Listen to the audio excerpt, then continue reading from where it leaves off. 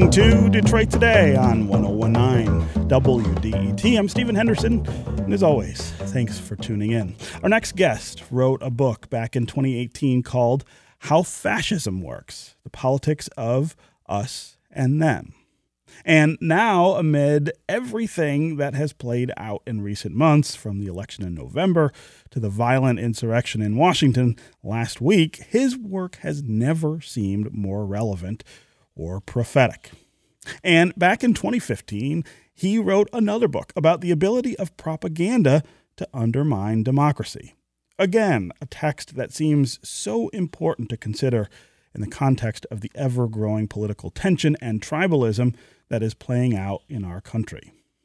Jason Stanley is the Jacob Urowski Professor of Philosophy at Yale University, and he joins us now to talk about now and how he has seemed to kind of predict where we would be right now. Jason, welcome back to Detroit Today. Thank you so much, Stephen. Yes, it's great to have you here. So you wrote the book, How Fascism Works. Now, watching what you foreshadowed actually play out here in America, I'm really wondering what you were thinking as you were undoubtedly watching this insurrectionist mob attack the U.S. Capitol last week to overturn the outcome of a democratic election. Yes, so people said, look, what we don't face something like a fascist social and political movement because it's not anti-democratic. It's not attacking democracy. What we saw was an attack on democracy. We saw an explicit attempt to overturn an election, and we don't know how many people were complicit in that event. But we do know that since the election, we've had the President of the United States declare that essentially that if he's not reelected, it's not valid. And that's the kind of mentality that authoritarians, autocrats, the kind of people that President Trump is friendly with across the world take with regards to elections. But this has been a long time coming in the United States, as I emphasize in my book, and both Democrats and Republicans have fought for it. This toxic stew of oligarchs and white supremacy and Christian nationalism. I don't need to tell people in the state of Michigan this. Right. Is it now in your estimation beyond debate that we are sliding toward the kind of fascist instincts that end up destroying democracies? I mean, this is something that actually happens in countries all the time, that democracies fail because of the inability to maintain those institutions that keep people free. Are we as a country moving in that direction in a way that we have not before? Well, we've only been a democracy since the 1960s, really, when Black Americans received the right to vote, access to the ballot in the South. And what concerns me is what preceded this, which, again, I don't need to emphasize, given that this is Michigan Public Radio. Think of the Emergency Manager Act.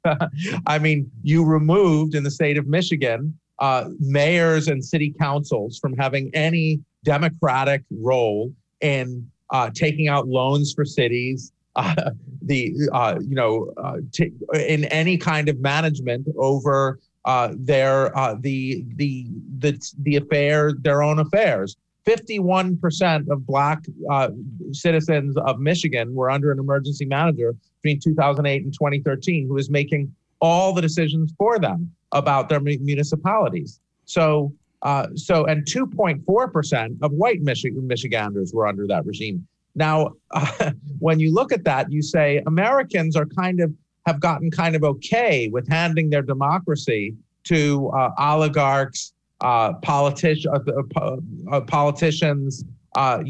We give up. I mean, you guys didn't need a war to hand over your democracy. You guys just needed to cut funding. Financial crisis, right?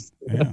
So how much in America is there even any desire to hold on to the system where we participate in the formation of laws that govern us. So when we have that background, and don't be confused, the people connected to all of that, Betsy DeVos has been Education Secretary. Mike Pence is part of that whole system of, I think we have the Republican Party has lost 7 of the last 8 presidential elections. They've lost the popular vote. Mm-hmm. So since they've lost the popular vote in 7 out of 8 elections, they have to play footsie with democracy. They have to say, they can't say they're legitimate because 7 out of the last 8 elections, they lost the popular vote. So they have to say that democracy itself is not really legitimate. And when you do that, you're going to get someone who comes and says, well, let's not pretend anymore. And we had Trump. Now we have a whole bunch of Republican congresspeople and senators who are Josh Hawley, Ted Cruz. I mean, let's be clear. Josh Hawley and Ted Cruz. I mean, I went to the State University of New York at Stony Brook. I paid my way through college. Josh Hawley went to Stanford and Yale Law. Ted Cruz went to Princeton and Harvard. These are the elite of the elite who should know better, have no excuse, and are explicitly saying, let's throw out the election because a Republican didn't win. I want to keep talking about how we got here and the forces that play a role in pushing us this way.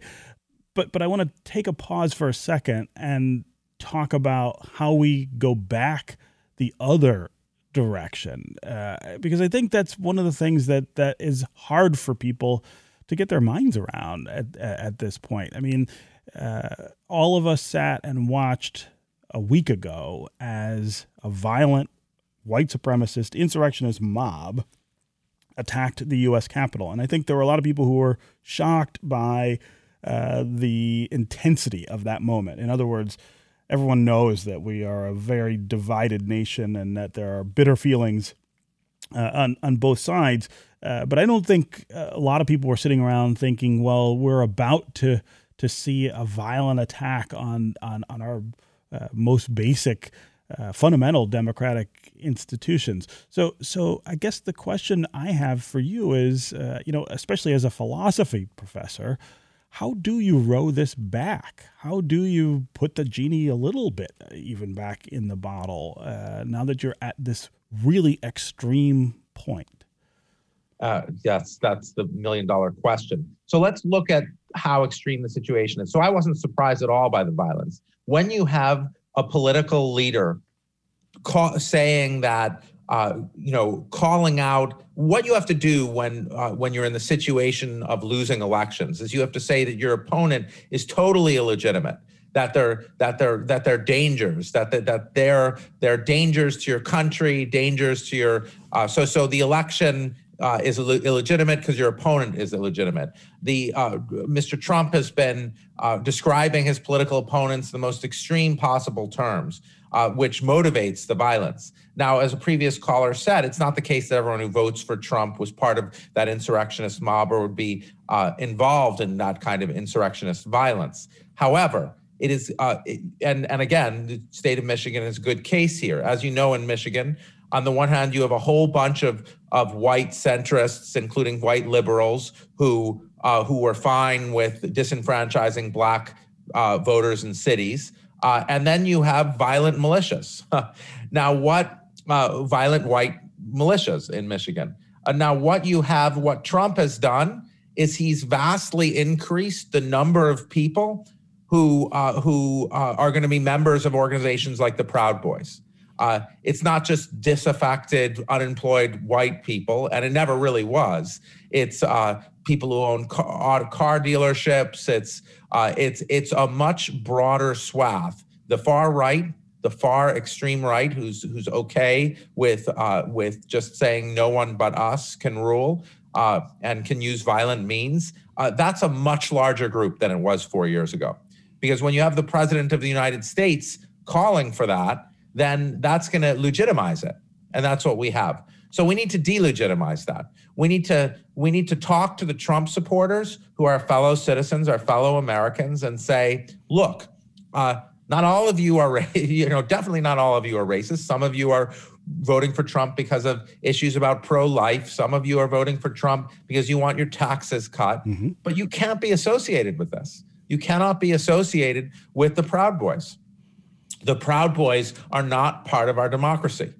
So one way to roll this back is to talk to our fellow Americans who are like, well, between the Democrats and Republicans, I'm going to be okay with Trump because of issue X, because of taxes, because of pro-life issues, say, because of Christianity, because of white Christianity, frankly, because of various issues. But we have to tell them, as you did earlier in the show, we have to say, look who you're in bed with. You're in bed with the Proud Boys. So we have to make what Trump has done is he's legitimated the Proud Boys. He's legitimated the 3%ers. He's legitimated the violent forces. And so we have to say to Trump supporters, look, you don't want to be associated with them. That's not you. You're a conservative. In the past, when you look at times when fascism has succeeded and fascist takeovers has succeeded, it's when conservatives have joined with the fascists. Because the tactic of fascist tactics involve this. The fascist tactics involve saying, look, the traditional family is under attack. It's under attack from communists. The communists are taking over the media. They've taken over the media. They've turned it into an organ for their leftist ideology. They've taken over the universities. They're inciting the minorities. This is KKK ideology dating back to the 1920s. The communists are inciting the minorities into a race war so the communists can take over. So this kind of politics makes ordinary, decent social conservatives terrified that the communists and leftists are taking over the media, taking over the universities. So we have to split them in the way that you did. Yeah. Again, 313-577-1019 is the number on the phones here. Call and tell us what you make of where we are as a country. What did you think while you watched this violence unfold against the U.S. Capitol in Washington, D.C. last week? Do you think we'll see other instances of similar action play out in the coming weeks or months? And call and tell us what you think we need to do to try to walk away from this really awful space that we're in. What are the things that we do to make the disagreements that we have certainly less intense, but also to bring more of a sense of justice to the people who make up these United States? Again, 313-577-1019 is the number. You can also go to Facebook or to Twitter, put comments there, and we'll work you in that way. Let's go to John in Royal Oak. John, welcome to the show. You there, John? Hello? Hey, go ahead. Oh, yes.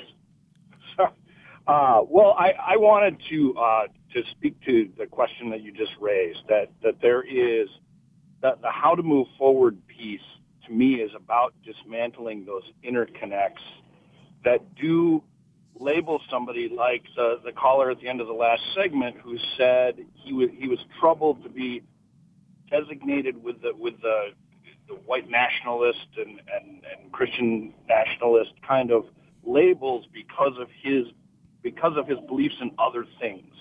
And I think, to me, the way forward is to empower the middle so that the people who do not have the extremist perspectives but do carry some overlap can speak to each other about the core issues that are really at hand, getting it back to issues of national security or issues of justice or issues of life and liberty and the pursuit of happiness and all of those things, and keep the discussion at that common level and let the extremists represent the extremists. And until we can get back to that point, I think it will be more difficult, and I do think that extreme people on both sides may continue to move things forward. John, I really appreciate the call and your thoughts. It's a really interesting perspective. Jason Stanley, go ahead and react to what John's saying. So I think that's a natural reaction, what John is saying, and I understand the reaction, but I'm going to take issue with it because that's what philosophers do. I think that Unfortunately, the situation we face in America, the reason that we are facing a fascist social and political movement, because that's what we're facing with QAnon, with crazed fascist Nazi conspiracy theory, essentially driving people, is because of fundamental structural problems that you cannot deal with in a centrist, moderate way. We have, Black Americans have been telling us for a very long time that we have a white supremacy problem in the police system, but it's not just that. When you have massive racial inequality, you're going to need a militarized police force to enforce it, because people are going to, frankly, rebel under such situations. So I think, I'm sympathetic to Trump supporters who said in 2016, who said the same thing as Bernie Sanders supporters. It is the elite banks that sold us out. I mean, it's the banks who are behind the Emergency Manager Act. So, the banks are a huge problem. The financial system is a huge problem. So we need massive structural change to address the role of finance in our politics, to address the role of the billionaire class in our politics, and that's one reason people voted for Trump, and why Bernie Sanders has the support he does. So as long as you have massive inequality, especially racial inequality, America is going to be stuck in the following dilemma. You're going to have regular revolutions, as my colleague Elizabeth Hinton describes them in her forthcoming book, regular revolutions by an impoverished racial minority against police brutality, which is there not just because the police are trying to enforce a massive distinction between rich people and incredibly poor people. So you're going to have regular revolutions. Then you're going to have those revolutions misrepresented as riots by demagogues who then use them to run for office against telling disenfranchised white people that their real enemy is their fellow working class Black person, rather than the oligarchs and billionaires who are supporting things. So as long as we have massive racial inequality, we're going to have constant protests against police brutality that are then misused by demagogic politicians for office. So I think that's not going to have a moderate solution. So Jason, you and I agree on everything that you just said, and lots of other people do. But I don't suspect that the majority of Americans believe that that's true, or are necessarily willing to make the sacrifices that would be necessary to change it. So my question to you, I guess, is how do you affect that kind of change in a democratic system if you can't get most people to believe that it's necessary? I mean, what is the democratic solution to what you're talking about? Well, that's why I'm out here on this show and out here on shows all week. We're trying to convince people, right? I'm trying to say, look, you're going to get fascism. We're at an extreme point in the United States. We need to look at in the mirror, because this is not going away. This is an accelerant of this mix between the billionaire class dividing working class Americans along race. This is the American problem for well over 100 years, as Du Bois spells it out in Black Reconstruction. The wealthy divide Americans along race, so we don't address the basic structural problems of inequality. And so what you're going to get is a movement, and it wasn't those people in the Capitol. They were not all, or even maybe mostly, working class poor white Americans. There was a triple gold medalist in swimming there. There were doctors, lawyers, everybody was there. Unless you address this cycle where Black Americans, you have a militarized police force. Don't forget, we have the highest incarceration rate in the world. Yes. Comparable to the Soviet Union in the early 1950s. It's an untenable background situation. And an untenable background situation, people will reach to fascist solutions. And so what you have to tell people is, do you want, remember how people say, oh no, the cities are, well, so one of the chapters in my book is called Sodom and Gomorrah. Fascist politics always involves representing the cities as filled with minorities, dangerous places filled with minorities. And what you do in fascist politics is you say, the cities are filled with crime and disease, and I'm going to protect you against those people. That's a cycle we need to break. Until we break that cycle, it's going to accelerate and get worse. So if you want your democracy saved, you're going to have to deal with the problem of inequality. Okay, we need to take another quick break. When we come back, we'll continue this conversation with Jason Stanley, and we will get to more of your calls. Doug in Detroit, Lola in Dearborn, John on the east side, Vera in Dearborn. We'll try to get all of you in when we get back. Stay with us for more Detroit Today.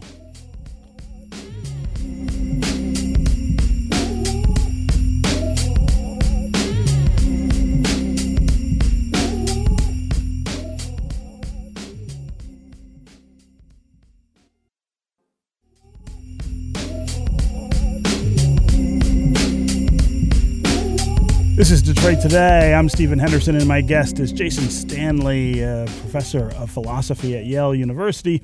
We're talking about fascism. We're talking about propaganda and the role that they play in destroying democratic institutions. We want to hear from you as well. Do you think we're at that point here in the United States after what we saw last week in Washington, D.C.? 313-577-1019 is the number on the phones. You can also go to Facebook and Twitter, put comments there. Let's go to Vera in Dearborn. Vera, what's on your mind? Hi. I'm really enjoying this conversation. I firmly believe he brainwashed these people. He divided them. He whipped them up because it was a self-coup. Mm-hmm. And, I get frustrated when it's not called that, it's an insurrection or whatever. I firmly believe it was a self-coup.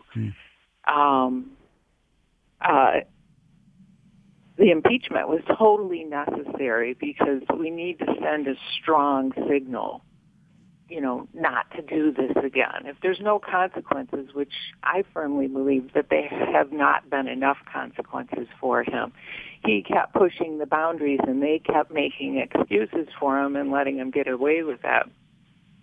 I also believe we need to expel the people in Congress who voted against the certification after the siege on the Capitol. I think there are a lot of people who are asking why that consequence is not being meted out.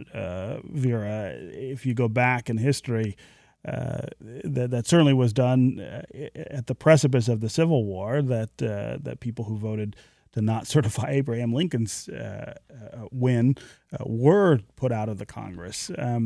Jason Stanley, I want to sort of put a little bit of a twist on what Vera is saying and ask about this question of accountability and the role it plays in the unity that people say they want here, that you can't really have one without the other. We've got about 2 minutes left, but I want to have you talk about that. So we all have to remember that the end of Reconstruction being that brief period of 10 or so years when Black Americans in the South were allowed to vote.